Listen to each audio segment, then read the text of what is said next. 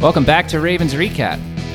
It's been a little bit since we've all been together. Hope you guys enjoyed our last episode previewing what we think the state of the AFC North currently is as we continue to get closer to what we believe and hope will be the start of the 2020 NFL season. And so today, since the present still sucks, we're again taking an episode to look into the future, and this time we're looking at pretty far into the future. So what we want to look at today is we want to look at this upcoming decade of football, and the Ravens have a lot of new faces over the past couple seasons, and we want to look at who are the guys who are most likely to be the biggest faces of this next decade of Ravens football. Who are the guys who are most likely to play at least through 2026, maybe the entire decade of 2020 through 2029. And we've all put together our own list, so we know what our picks are. Should be an interesting time comparing our list with everyone else. Yeah, I definitely encourage everyone who's listening to this to kind of like maybe take a second and think about who they think the players might be. And I think it's useful to look at the previous list. So if you look at the 2000 through the 2009 seasons, you had Ray Lewis for 10 of them, Chris McAllister for 9, Stover for 9, Todd Heap for 9, Kelly Gregg for 9. That's a nice little core there. John Ogden for 8, Ed Reed for 8, Mike Flynn for 8, Edwin Mulatalo for 7, Adalius Thomas for 7, and actually we have an 11th person here, Bart Scott for 7. So what you see there is linebackers and offensive linemen. Yeah, offensive linemen, and a little bit of the more high twitch players, like Todd Heap and McAllister are more like, and Ed Reed. They're like more high twitch players that like their speed really matters. So that's something I kind of want to get into. Is looking at longevity of these other players in our current roster. We should have put a 12th on there too. Terrell Suggs would have been 7 seasons too, right? 2003 through 2009. You're right, Chris. Very good catch. Yeah. Well, so I was just thinking about it because when Alec was saying linebackers, I was like, man, that's kind of funny because when you think back to Ray Lewis's career, I know one of the things was like, no matter who played next to Ray, like obviously, I mean, it wouldn't be the same level of Ray, but like you had all these different players that would kind of be in and out, and some of them would be good and some of them wouldn't be so good, but there would be a lot of players next to him. And I thought, man, that's kind of crazy that we had so many guys stick around at the linebacker position. When I'm looking at Ray and then Adalius Thomas, it wasn't really a middle linebacker guy, more outside guy, but Bart Scott was definitely one of those guys who was there for a while. And then I was like, wait a minute, there's another linebacker there. I was like, Suggs, wait, hold on. Yeah, well, and speaking of Suggs, too, I mean, so he's going to show up in the 2000 to 2009 group, and he also shows up in the next group, too. But starting from the top, it looks like we've got Morgan Cox, Sam Cook, and Marshall Yanda, all 10 seasons apiece from 2010 to 2019. You've got Joe Flacco, Terrell Suggs, Jimmy Smith, all for 9 seasons. You've got Justin Tucker and Ladarius Webb for 8. And then you have Brandon Williams and Dennis Pitta at the bottom for making up for 7 seasons each apiece. Yeah, so I think that's where the key is for Peter's earlier statement of 2026 as like kind of the target for a lot of the players we're looking at right now, because all these lists kind of end in the 7-season territory. So we're looking at players we think will make it to there, and then also projecting a little bit further as well. What was the method for you guys when you were coming up with the list? For me, it was looking at the roster, looking at the people I thought would be values to re-sign. I think that's like kind of key, because I think there's some players like third contract cornerbacks don't sound pretty appealing to me, right? Like, I'll take the second contract cornerback, but the third contract, I don't know about that. And things like that. So running backs, like, they didn't make the list for me, and they didn't make the list in historical senses either. What about you guys? Similar. I took a similar approach. Definitely the value. I think something else I took into consideration was uniqueness of the player. The Ravens have some players on their roster that some of them are really good, but they have a skill set that you see replicated in a lot of other players in the league who are coming out of college. And then you got some other guys who are, you could almost say are generational talents. So I think if their specific skill set is a little rarer. That makes them a little more valuable. That also means their contract's going to be bigger. So there is some trade-off there. But then I also considered, is this a position that the Ravens have a lot of success in drafting? I think if it's a position where historically the Ravens have better luck with that position, then might not be as big of a deal to let a guy in that position go, because your track record says you're going to find someone who's of comparable value because of your past track record has made you've been able to scout that position. Yeah, Peter, I thought about that as well. There's some position groups that we have historically drafted quite well, so it made me think we'll probably do that again, and then when that player is coming up on their contract year, we'll let someone else take him. So I guess without any further ado, we can go into our list making. I'll start off with the most anticlimactic pick of Lamar Jackson. I think he'll be around for a while. Chris, did you have someone else for your number one? I thought we talked about that. I didn't know we had a ranked list here, but if I had to rank them, yeah, I mean, right now I put Lamar at the top, assuming he doesn't get into any more jet ski accidents. I know, right? He evaded every tackler, but the jet ski that hadn't moved the whole play. The jet ski got him. Oh, man. It was crazy. No, but no, man, I mean, we've only seen 2 seasons from Lamar, but I mean, hell, man, like how can you not put Lamar Jackson at the top of the list? I mean, MVP of the league last year, absolutely amazing, to see him play and to improve from his rookie year. I know it's a short sample size, but honestly, I mean, you got to put him at the top, right? Yeah, I mean, and he's also such a generational talent, like we said. That's something to look at as well. Even if he was just a franchise quarterback, you would want to lock him up, but him being a franchise quarterback, with him being, once it's all said and done, he could be the most electrifying rushing quarterback to have ever played the game. I mean, a huge talent right there. Now, I think the only thing to look at with that is, that when he signs, it's going to be record-breaking contract. Like, the only guy who's going to get paid more than him is Mahomes. So that's the only way I see him not getting re-signed, is if his contract takes up the entire salary cap, which it can't. So the Ravens are going to re-sign him, but they're going to have to figure out, how do you build a team when you're putting that much money towards your all-pro quarterback? It'll certainly be challenging, but I think the interesting part too is that I wouldn't be shocked. I don't know. I think it's interesting to see going forward, just with how Lamar's contract hits in regards to the cap. And there's all this talk about coronavirus maybe shrinking the cap next year, how these contracts going forward might be affected. So it might not hurt as much as it would have otherwise. So I'm very curious to see how that impacts his second contract, or if it makes it shorter, like maybe it's only a 3-year contract or something. Yeah, it's a good point. I mean, yeah, with the economy kind of so in flux with everything that's surrounding coronavirus, I mean, there's definitely kind of a larger question as far as the NFL, like what the profits are going to be, what the TV deals are going to be, and whether everybody is going to be spending as much money as they have in the past on certain things. But actually, at the end of the day, too, the other thing to keep in mind with Lamar being on this list, right? Basically 3 years left on his rookie contract. I mean, I think it's pretty likely that the Ravens are going to pick up his 5th-year option.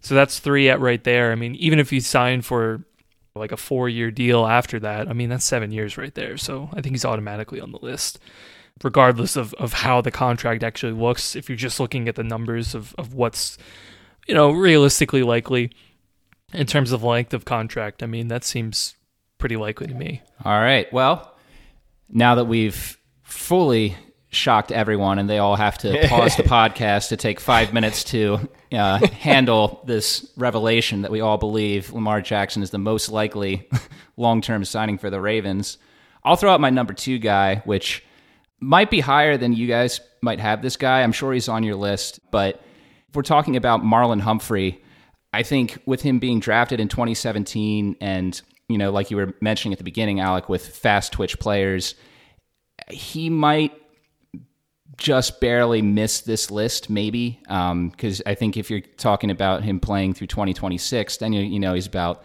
10 years into the league. Yeah, he's probably still an effective player, but he might be starting to slow down a bit.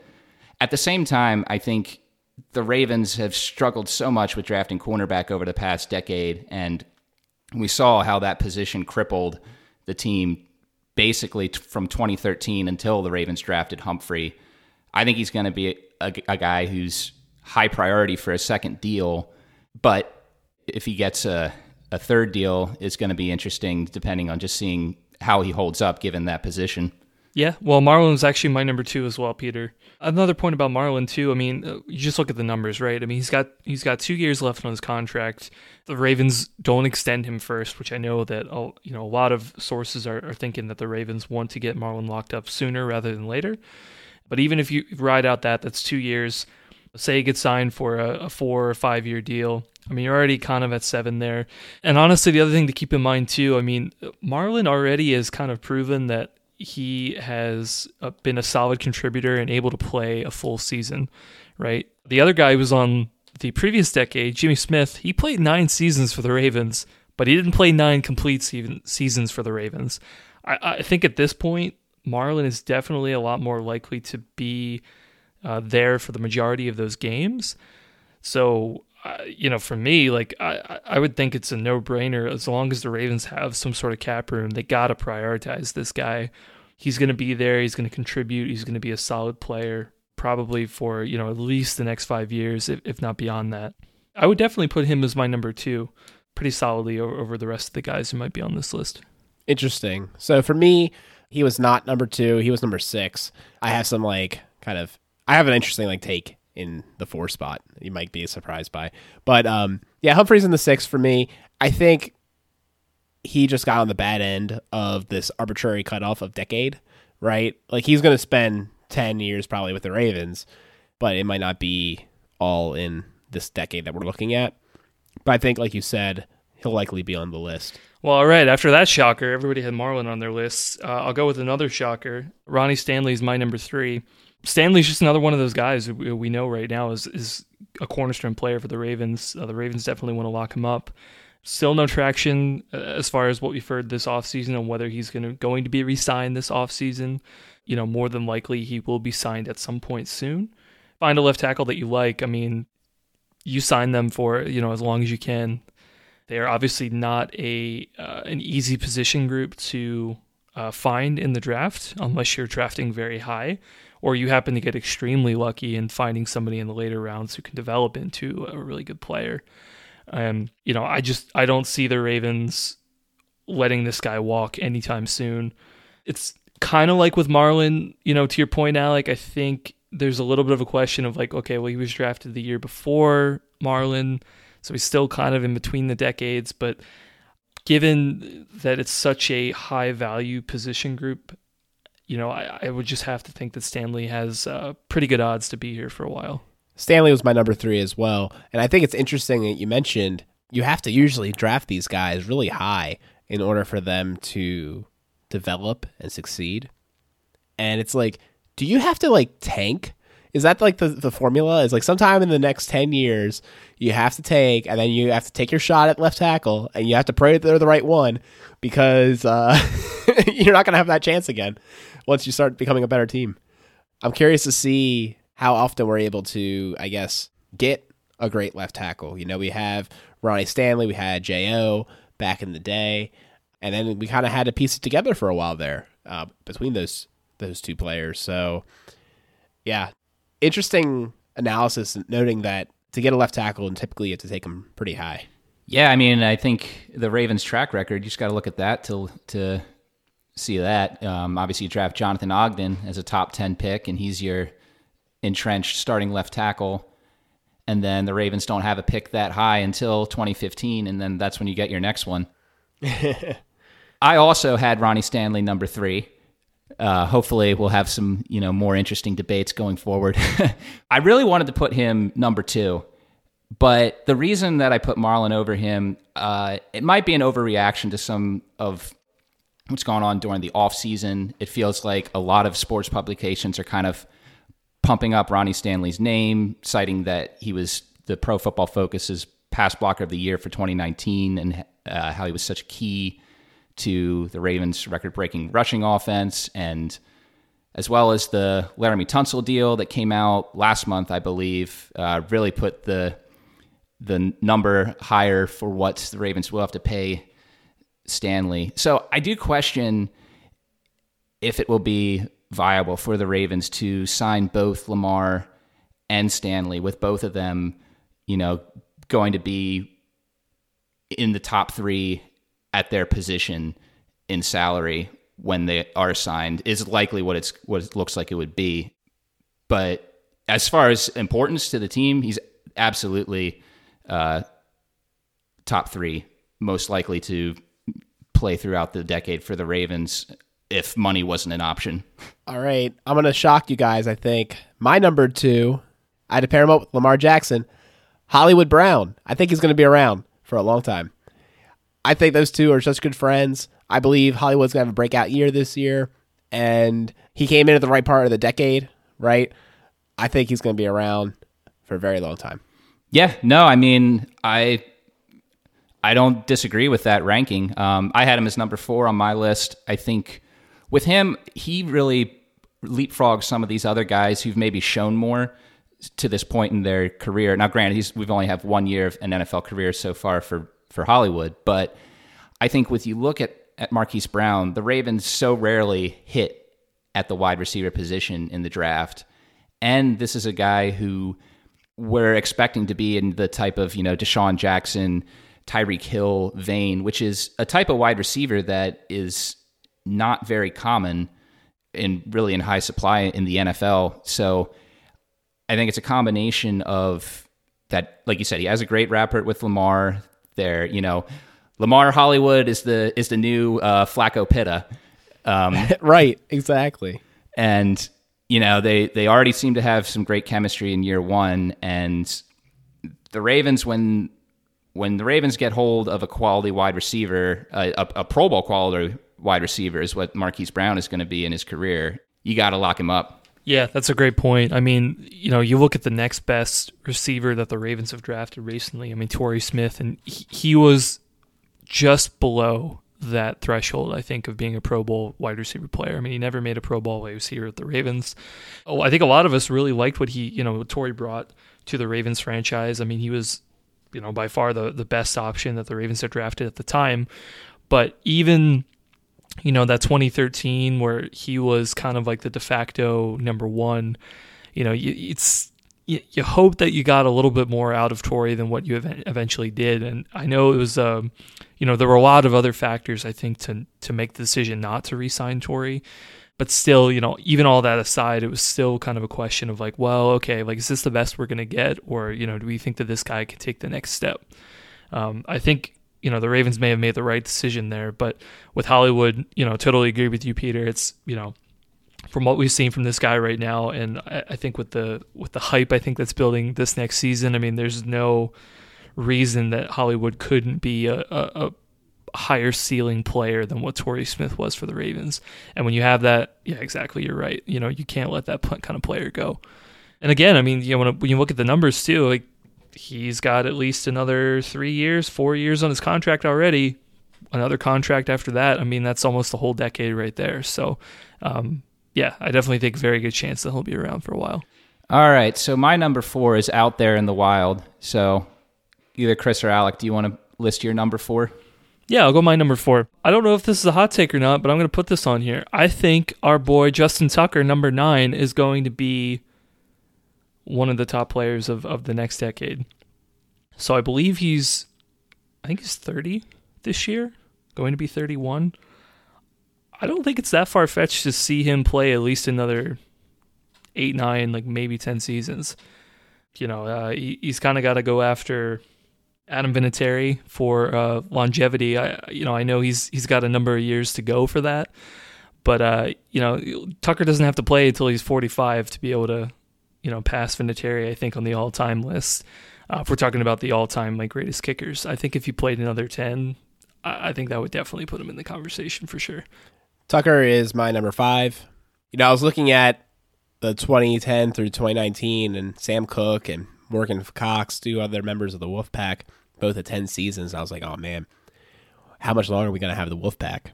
And I was like, well, we're going to have Justin Tucker for a while. I know that much. So I believe he ends his career as a Raven, and I believe that he will have a very long career chasing records and cementing himself in the Pro Football Hall of Fame. Justin Tucker was my number 5. My number 4, I think, is like an extreme hot take. We'll get there. So I also had Justin Tucker in the middle of my list. I had him at number 6. He was really the hardest guy to place on the list because, like we say, he's only 31, and, kickers are ageless in the NFL these days. Right now we're having kickers play into their early 40s. Tucker might play till he's 50. That, it could happen. You never know. A decade ago, with how long some of these quarterbacks are playing, we thought that was unthinkable.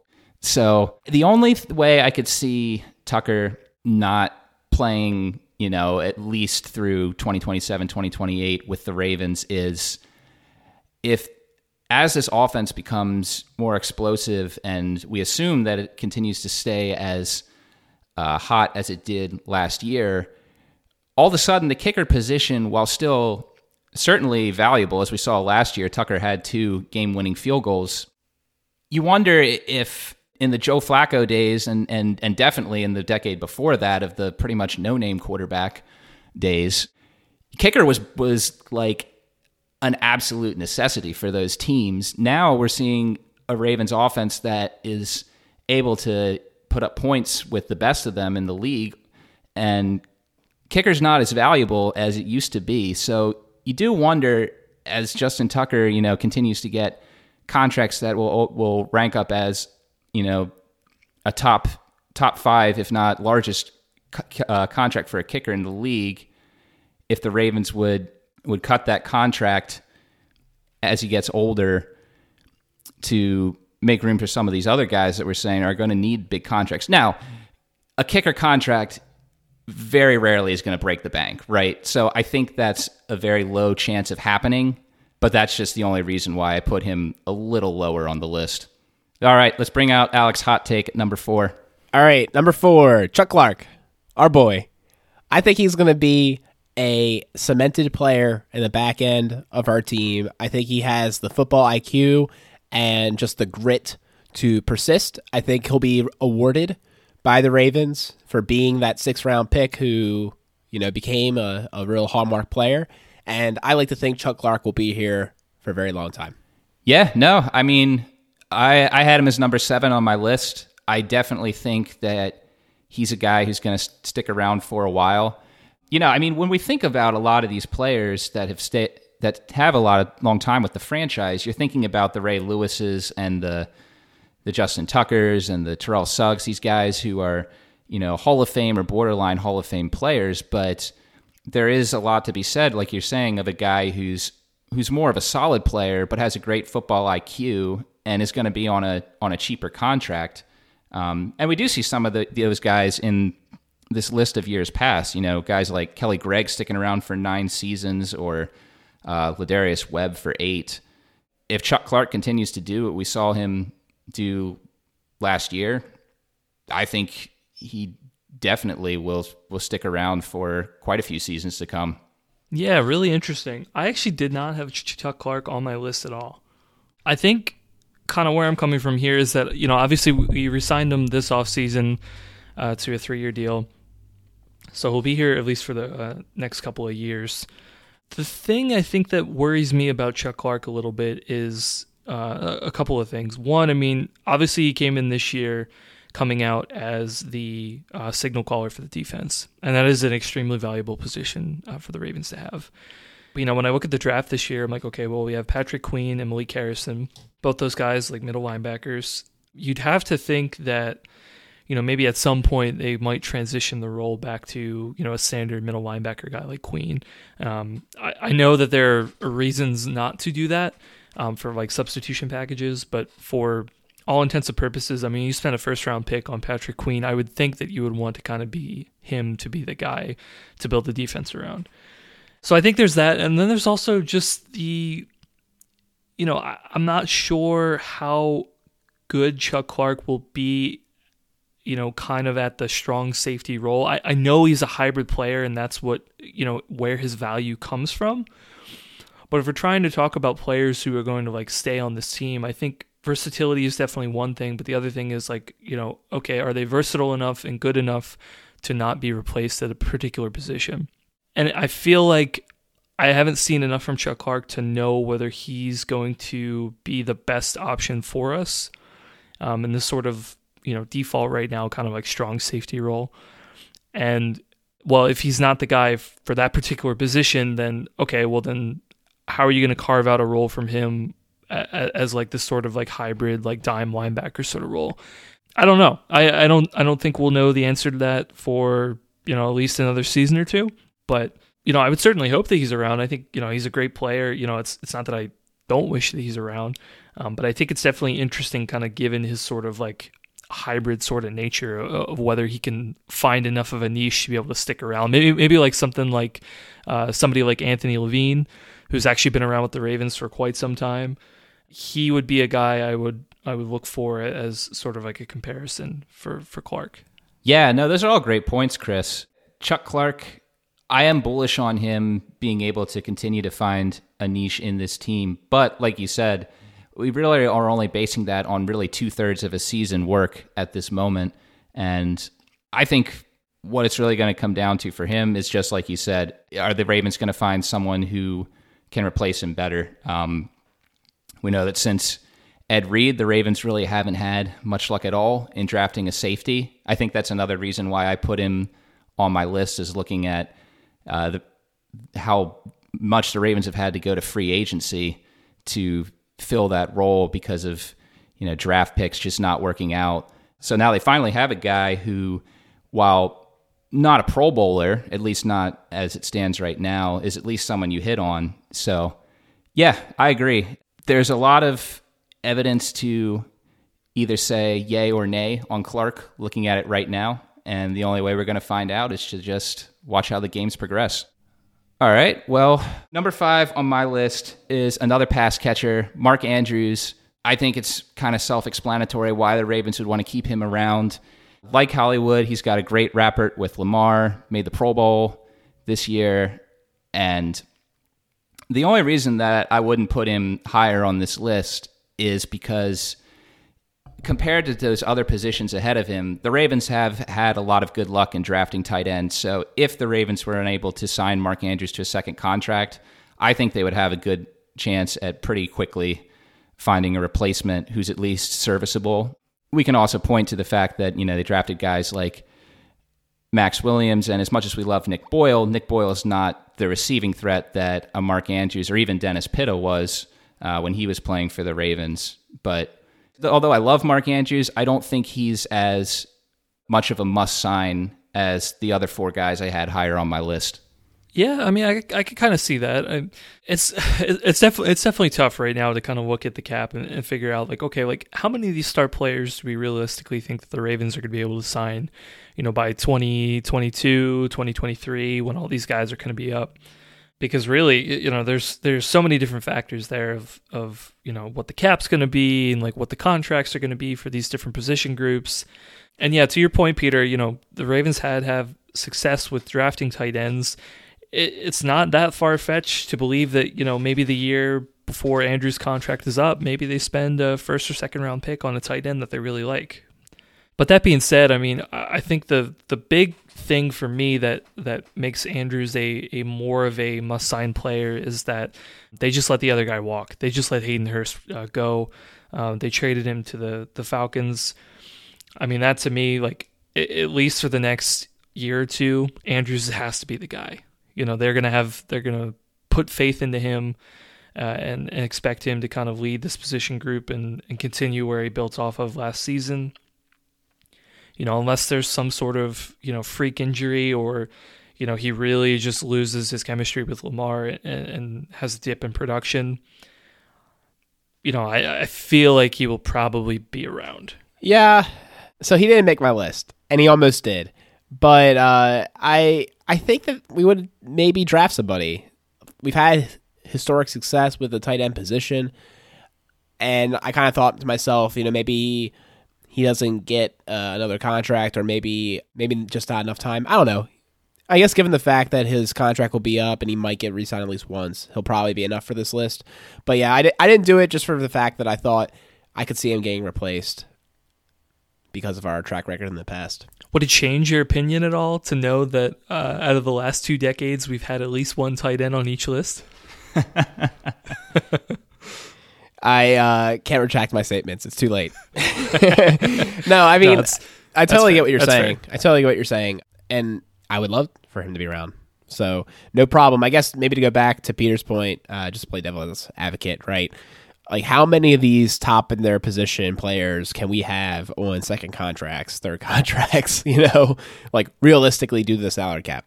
So that's another thing to think about. Yeah, it is interesting looking at this list compared to the previous two, because the problem the Ravens are going to have on offense this decade is the problem they were having on defense the previous 2 decades. Those 2 decades, if you had an offensive star on the Ravens, you were going to be able to sign him because who else were you going to pay? But you got Andrews and Brown and Lamar and Stanley. That's just those 4. There's some other guys who might get contracts as well. So, yeah, it's going to be an interesting numbers crunch to watch in the coming years. Yeah, Andrews is my number 6, right behind Hollywood. So we've gotten through my number 6 so far. My number 7 is Orlando Brown Jr. I had a lot of trouble with this pick. He kind of was all around the map for me, but I do think we'll try to re-sign him. And just, again, because he's kind of at that right time to be able to make this list. If he gets a second contract, I have him at number 7. Yeah, I can definitely see that. Orlando Brown was close on my list. He was hovering around 9-10, and then he ended up becoming number 11 on my list and not making it. But I think he kind of fits with a lot of these other players where it's like he's definitely good. He definitely has a key role on the team, but some of these guys who, aren't quite at the higher level of some of these other guys might fall through the cracks just from a contract standpoint. At the same time, I think I did see an article on some Ravens affiliate, I can't remember what, who actually said that they see Orlando Brown as a prime guy for the Ravens to re-sign because what he does with the Ravens is valuable for the Ravens offense, but especially as a run blocker. But there aren't that many teams in the NFL that would have him as much of a value to their team as the Ravens view him to them. So, yeah, I mean, I think Orlando Brown's definitely proven so far to be a guy the Ravens will make an effort to re-sign when his contract is up. It's just going to come down to who's getting the contracts on the offense again.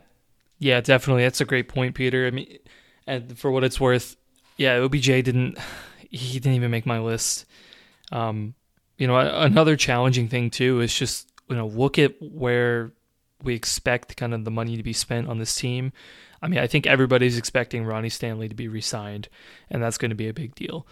So you're kind of putting a lot of money in the left tackle position.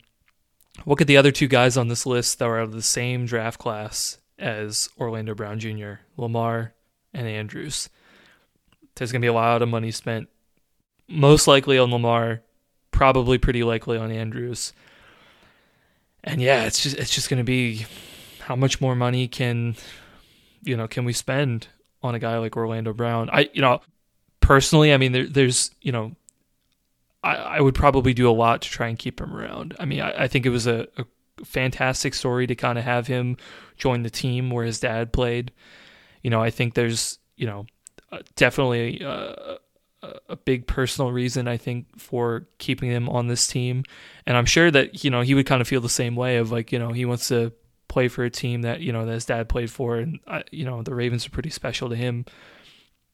But yeah, this one's going to hurt. If we're not able to re-sign Orlando Brown, it's definitely going to hurt.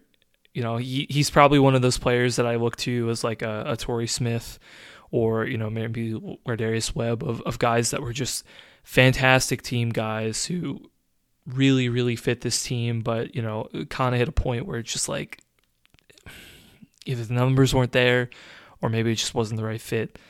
And, I really hope we can. But for me, I don't see it at the moment. All right, so we're not swinging back to me till number 8.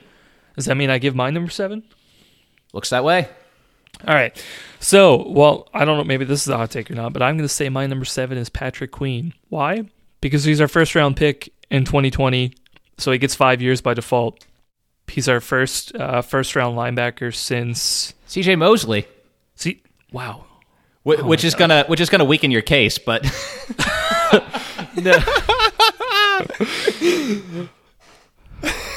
Yeah, Patrick Queen, first round pick for a linebacker position since CJ Mosley back in 2014. Yeah, I might weaken my case a little bit, Peter. You know what? I still think the Ravens wanted to re-sign him so badly. It's just the Jets were just absolutely crazy about how they threw their money around. $86 million for a linebacker who had groin issues that following year and didn't even play the full season. That's just it's just crazy amounts of money. But I don't know, man. I think he's got a good shot. It feels like a shot in the dark because we haven't even seen this guy play, but like, I don't know. I feel like if the Ravens are going to spend a first round pick on him, obviously they they like what they see. Like they think he's going to be a good player for a good bit of time. No, I was just bringing up that the Ravens didn't sign CJ Mosley just because I thought the same thing when I put Patrick Queen on my list to be like, oh, he's a first round linebacker, and linebacker means so much to the Ravens. And then, yeah, CJ Mosley didn't get a second contract. I have Patrick Queen as number 8 on my list. I agree. We don't know too much about what he's going to do at the NFL level yet, but I think the Ravens got blindsided by the fact that Mosley left and was able to get the money that he did. I don't think that they really took it too seriously that Mosley was going to do anything but re-sign with the Ravens, and that's kind of not how they would have had it gone. I really don't think they wanted to lose him, and they saw, we saw how trying to do a patchwork job at the inside linebacker position went. So I agree he's going to get a 5 years start. That's going to get that by default, and assuming he lives up to at least a portion of what we're expecting him to be, I think a second contract is very likely for him to kind of be one of the leaders of this defense for this upcoming decade.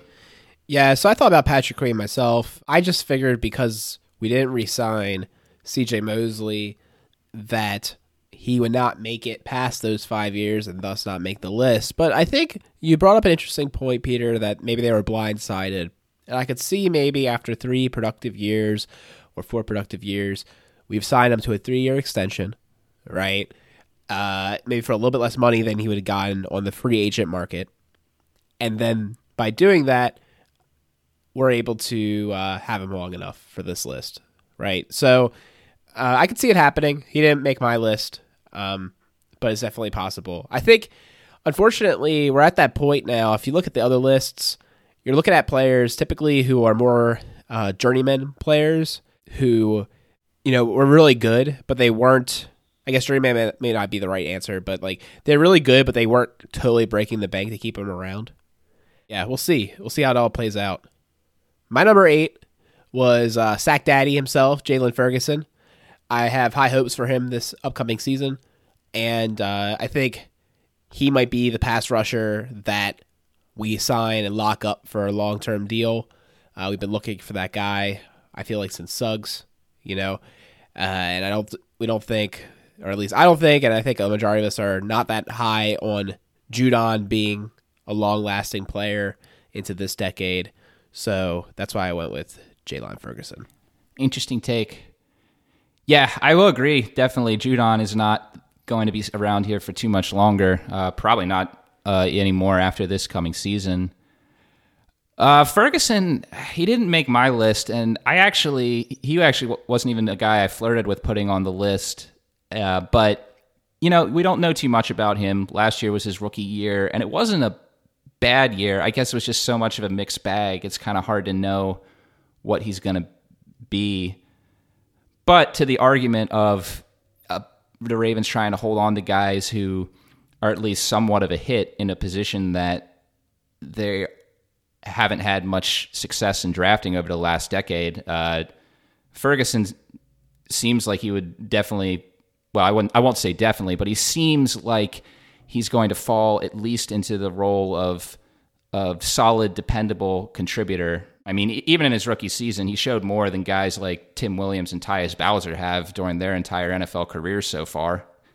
Or Courtney Upshaw. Correct. Or, you know what? There's another linebacker. Sorry, just more on the conversation of linebackers. There's another linebacker who should also be on that 2000 to 2009 list, Jared Johnson. Oh, Jared Well, it's so difficult because they're all like the same years, but Jared Johnson was also drafted in 2003 with Suggs. That's right. And yeah, so I mean, if Ferguson could be a Jared Johnson, I mean, that would be a heck of a good player. I mean, lots of people, really liked Jared Johnson. Very beloved in the Baltimore community, and still is. It helped that he was on 98 Rock. He had a great show. Yeah. Yeah, he's excellent whenever he's on that. Yeah. But yeah, no, I think it's a good take though, Alec. I had Ferguson on my list too. I kind of have a couple people on number 9, and actually I don't even have a number 8, spoiler alert, because I feel like number 8 is going to be a player that the Ravens haven't drafted yet. Right, right. Yeah, I which is kind of cheating, but I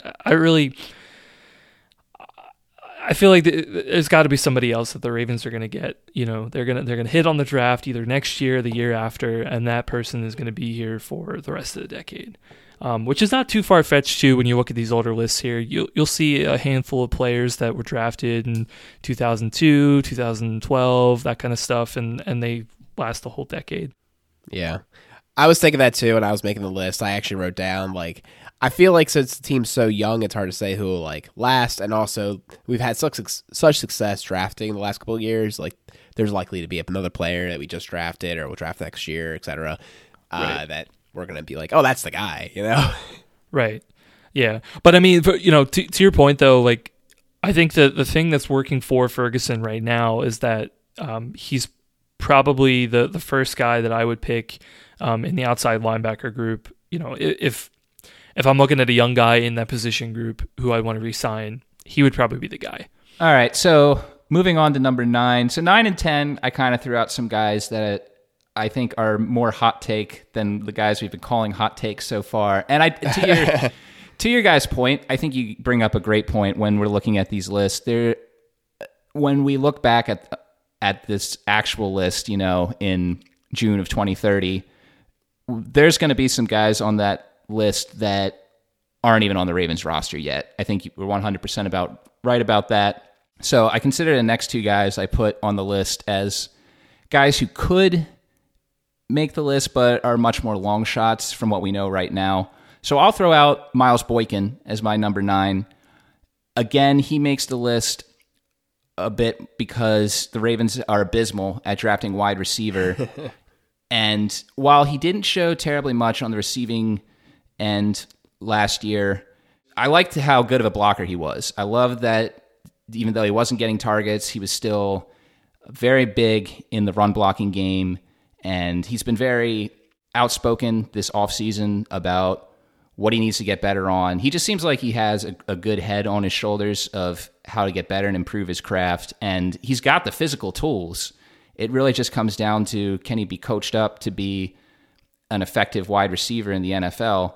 And I still don't know if I ever see him becoming, a number 1 consistent 1,000-yard receiver for the Ravens, but I could see him developing into, like a 600 to 800 yards a season, 5 to 8 touchdown red zone threat in some seasons. He's probably not putting that up consistently if guys like Mark Andrews and even Hollywood Brown, though he's smaller, is still a pretty big red zone threat. So Boykin, I think, is a longer shot than anyone else I've listed on the list so far, but I see a path for it that it could happen. Oh, for sure. I mean, for a guy who's, right now is kind of like a contributing player and primarily, his value is in the run blocking. You could definitely see an opportunity where, maybe, he's not putting up a lot of, big wide receiver stats, touchdowns and yards and things like that. But, for the Ravens, he does his job extremely well, and maybe he really likes it here, in which case that's kind of like a perfect value fit, and the Ravens would offer him a contract for, something less than market value. So, yeah, I mean, I could definitely see that. He didn't make my list personally, but could definitely see that, being an option for the Ravens.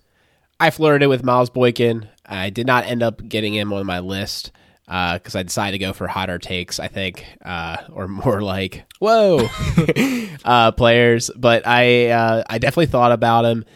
I thought because I picked Hollywood as such a high-ranking player to get a second contract and be a part of this team for so long, I thought maybe Boykin was a little less likely. It might be hard to spend money on both of them. And I thought about that in Duvernay, but not nearly as much as Boykin. I'm just higher on Boykin. I think he brings something really unique to the team. I think the team, because they did not draft Denzel Mims, the only way I can make myself okay about it is because they're so confident that that Miles Boykin's going to be the guy that they're just like, we don't need another one of those. So I'm very high on him. He got his jugs machine. I'm hoping that he's around for a while, but. So I guess it's my turn to pick a player who hasn't played an NFL down yet. I really like this guy. I like the way he sobbed when he got drafted. Justin Madubuike, you're my number 9. I think you're going to really solidify yourself as a defensive tackle on this team. That group is very old right now, and I think he has a prime position to be that player who's around, who's the best, who will get that second contract and be around for a while. Yeah, no, I mean, I like the thought process on that. He did not make my list, but I completely agree that could happen. I mean, the Ravens need someone to step up and be a young defensive lineman. The only thing that puts me on pause with him, and it's not his fault, it's nothing that he can control, it's just the Ravens' recent bad luck with some of these middle defensive line guys, like the Carl Davises of the world. And I mean, I guess Timmy Jernigan wasn't bad, but wasn't a scheme fit for us, unfortunately. Right, he wasn't a scheme fit. And then Chris Wormley was solid, but not spectacular. And now he's in Pittsburgh. So again, that has nothing to do with Madubuike. It just is, I guess, I want to see more consistency from the guys that the Ravens have drafted before I can get too excited about these guys before they've played it down. That's fair. To Alec, your pick, I think it's a great pick. I really hope Justin Madubuike becomes a cornerstone player for the Ravens. Yeah, man. For a guy who wore, I know he's not going to be able to wear 52 with the Ravens, but for everything I've seen, the guy, man, he embodies everything that our original 52 is about. And, it seems like he absolutely loved being drafted by the Ravens. I would really, really, really like to see this guy stick around for a while.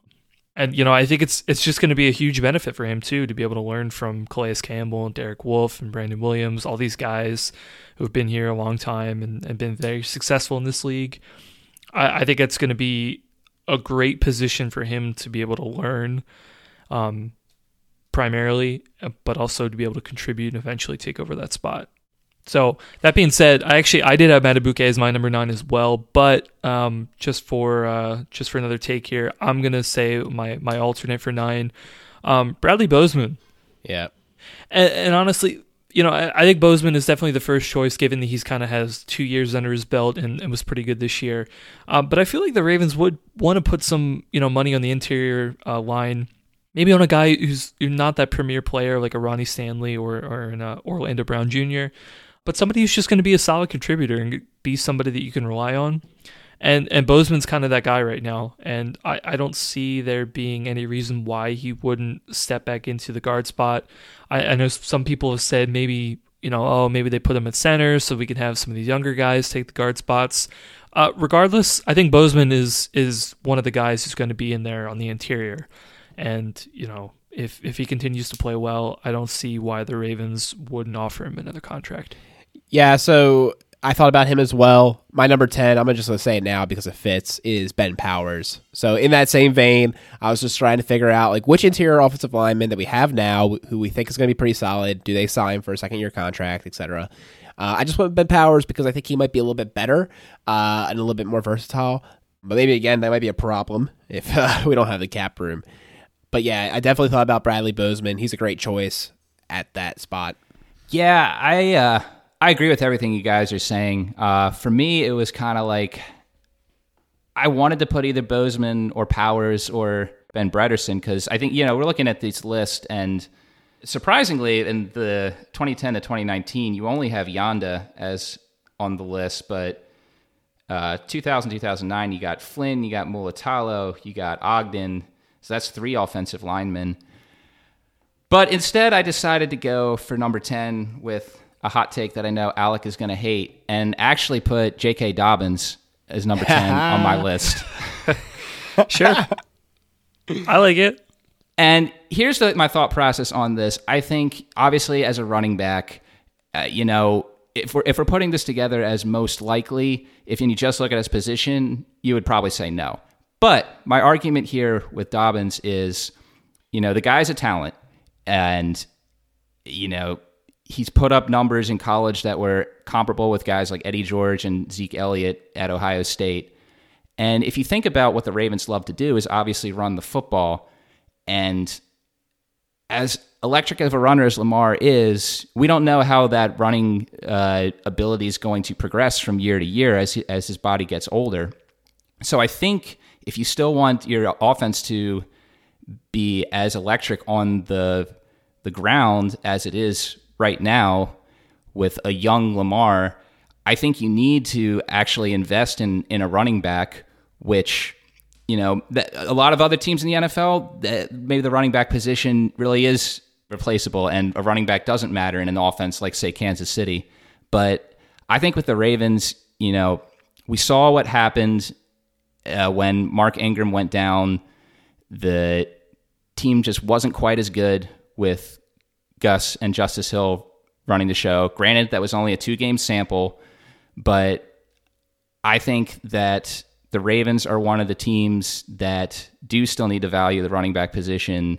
And I think that if Dobbins is what he's cracked up to be, the Ravens could heavily consider giving him a second contract when his rookie deal's up. I don't hate it. I thought about actually putting him on my list to shock you all. I could see there's a universe where he makes it. I think he's definitely going to be an interesting player for the next 5 years. We'll definitely take every single year of his production, unless he tries to do the whole holdout thing. But I think it's interesting, just like as a little aside, the holdouts are not as powerful anymore in this new collective bargaining agreement. So they have to report to training camp. So I guess in theory, like, he could report and then leave because, they're talking about Dalvin Cook holding out, but it's like he can't just do the whole, like, I'm not coming and then play a game. Like, if he doesn't come to report to training camp, it won't work out. He won't accrue a season. It will not be useful for him. So anyways, I think it's interesting, the running back position. It's maybe changing, as far as the compensation structure and the ability to keep them around longer term on a single team. So we'll certainly see. All right. Yeah, I don't know if this is going to be a shocker or not, but my number 10, I literally have written down here, a punter not named Sam Cook. That's probably correct. That's a really good point. Thinking outside the box, I like it. Yeah. So, I don't know if you guys believe it, but Sam Cook was drafted the same year as Marshall Yanda. So he's been around quite some time. And I know that, kickers and punters traditionally can have longer careers than a lot of other NFL players.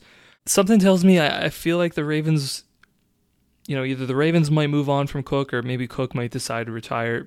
I don't know if it's like next year, but maybe in the next 2 or 3 years. I could see something like that happening, and I could definitely see the Ravens already looking ahead to figure out, okay, can we get somebody else to be able to punt the ball, 80% as well as Sam could.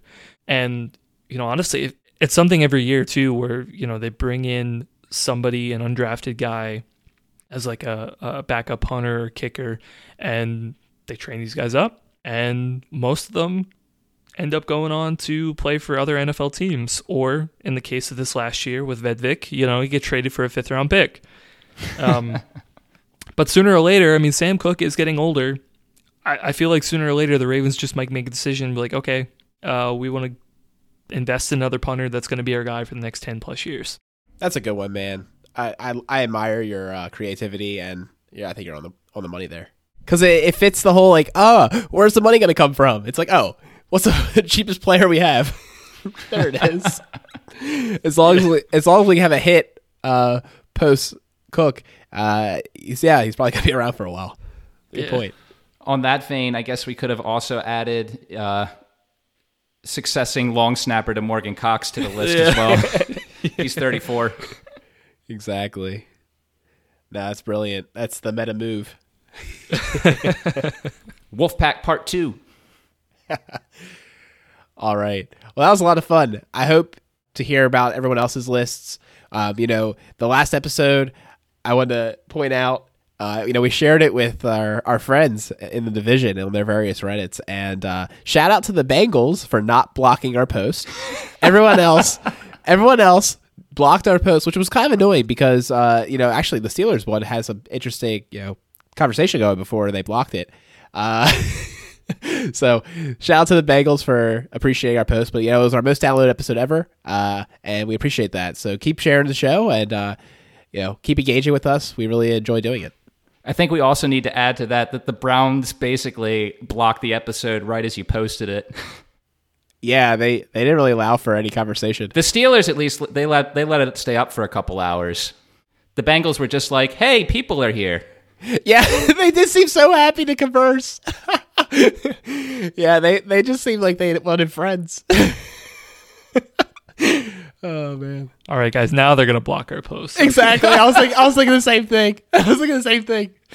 They were so welcoming. They were so welcoming, and now we're like making fun of them, and they're like, they'd be like, "Screw you guys."